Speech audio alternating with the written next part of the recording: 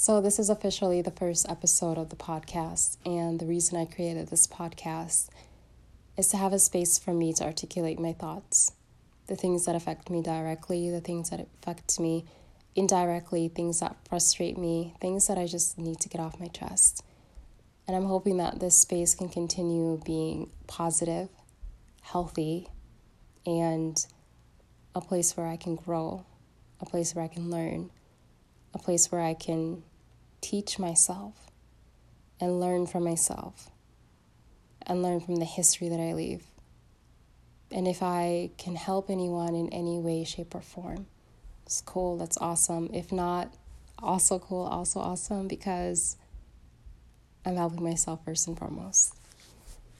And something that's been on my mind is, so yesterday I asked a few people in regards to sexual assault, what is that? What does that mean? What does it mean to you? What is prevention? How do you handle someone telling you that they've been sexually assaulted? And I got a lot of feedback. I was able to kind of establish some type of baseline where people's understanding is, and that varies. Everyone is in a different place.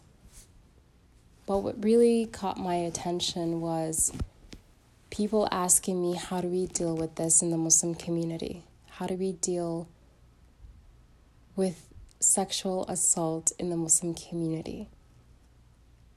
And that itself is such a disappointment.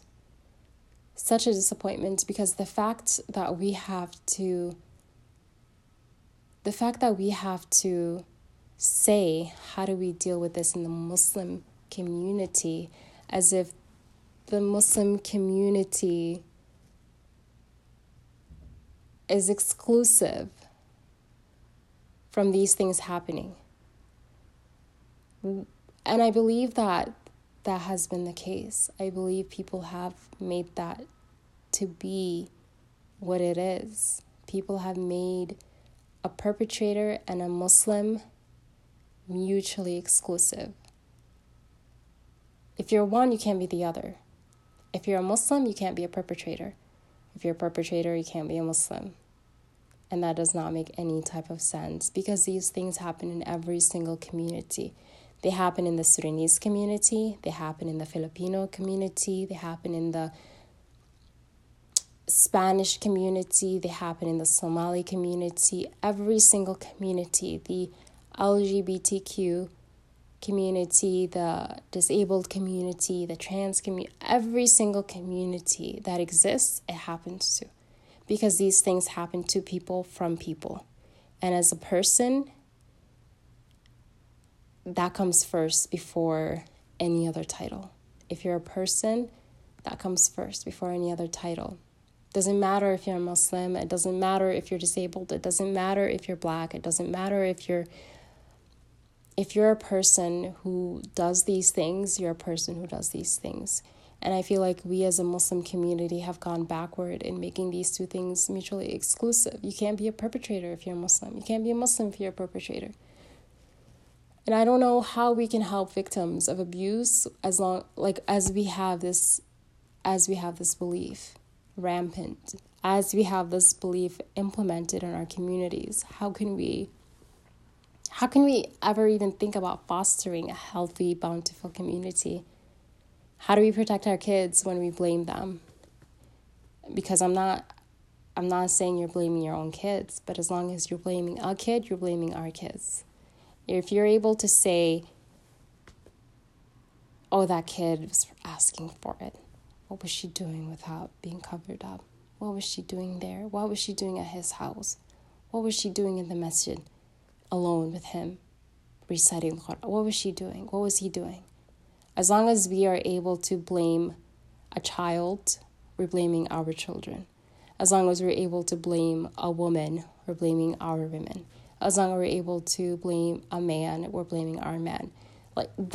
We are a community. We're an ummah. We're together.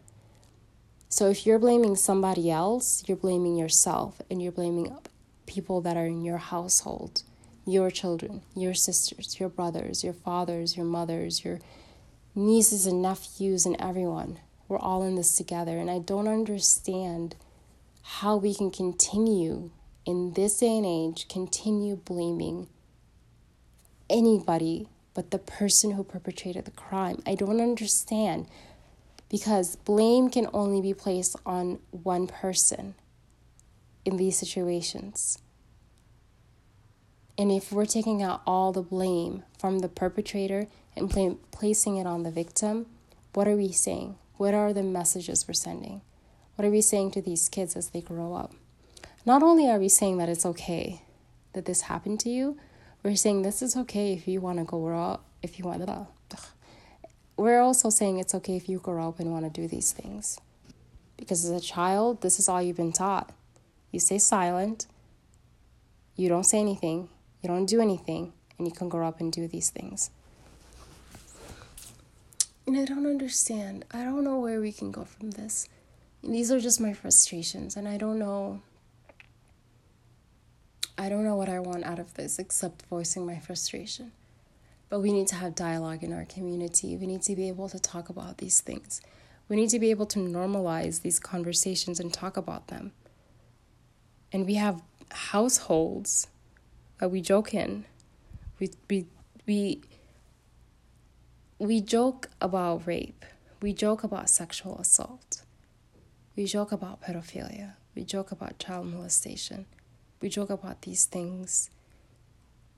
And what that does is that continues the cycle of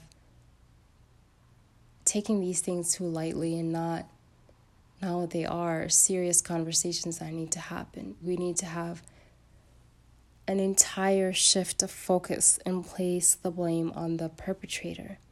And what we need to do is we need to treat these crimes as crimes.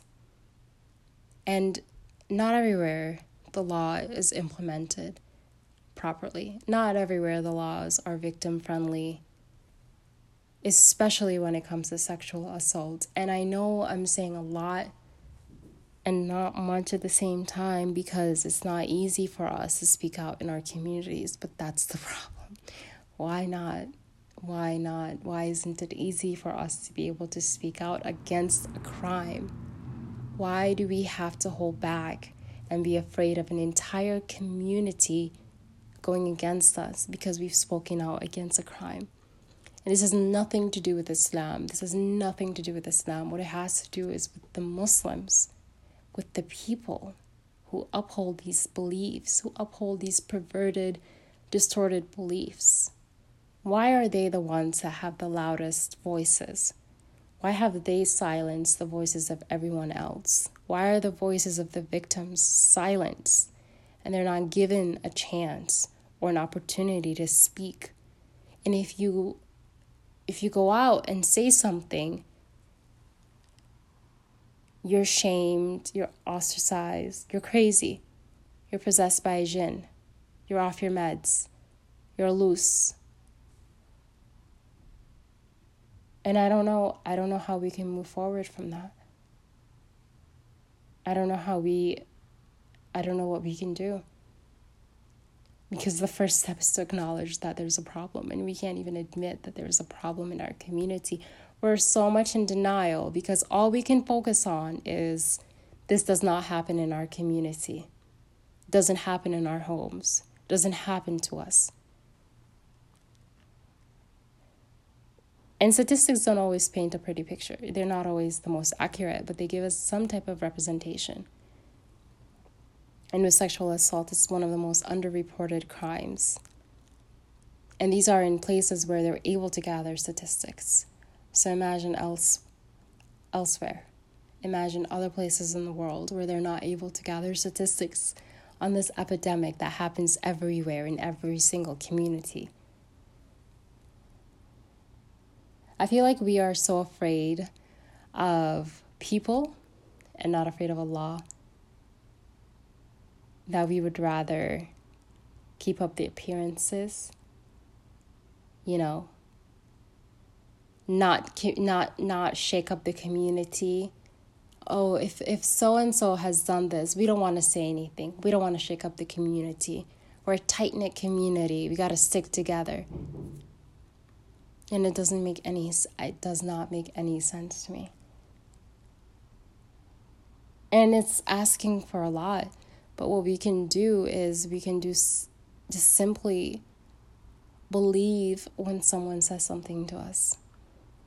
Something as simple as "I believe you" will go a long way.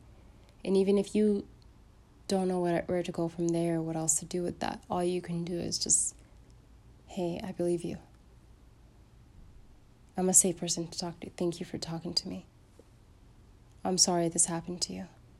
I believe you. I believe you. I believe you." Like, as long as we continuously let victims know that we believe them and then they're not crazy, then that's a great start. That's somewhere. This has been my frustration. Thank you for taking the time to listen. If you want to continue this conversation, awesome. Send me some messages. Send me some responses. Send me some feedback. I would love that. Probably sound really annoying for 11 minutes, but hey, this is something important. All right. I don't know how to end this. Let's talk about this. Let's create a dialogue and talk about this. Okay, bye.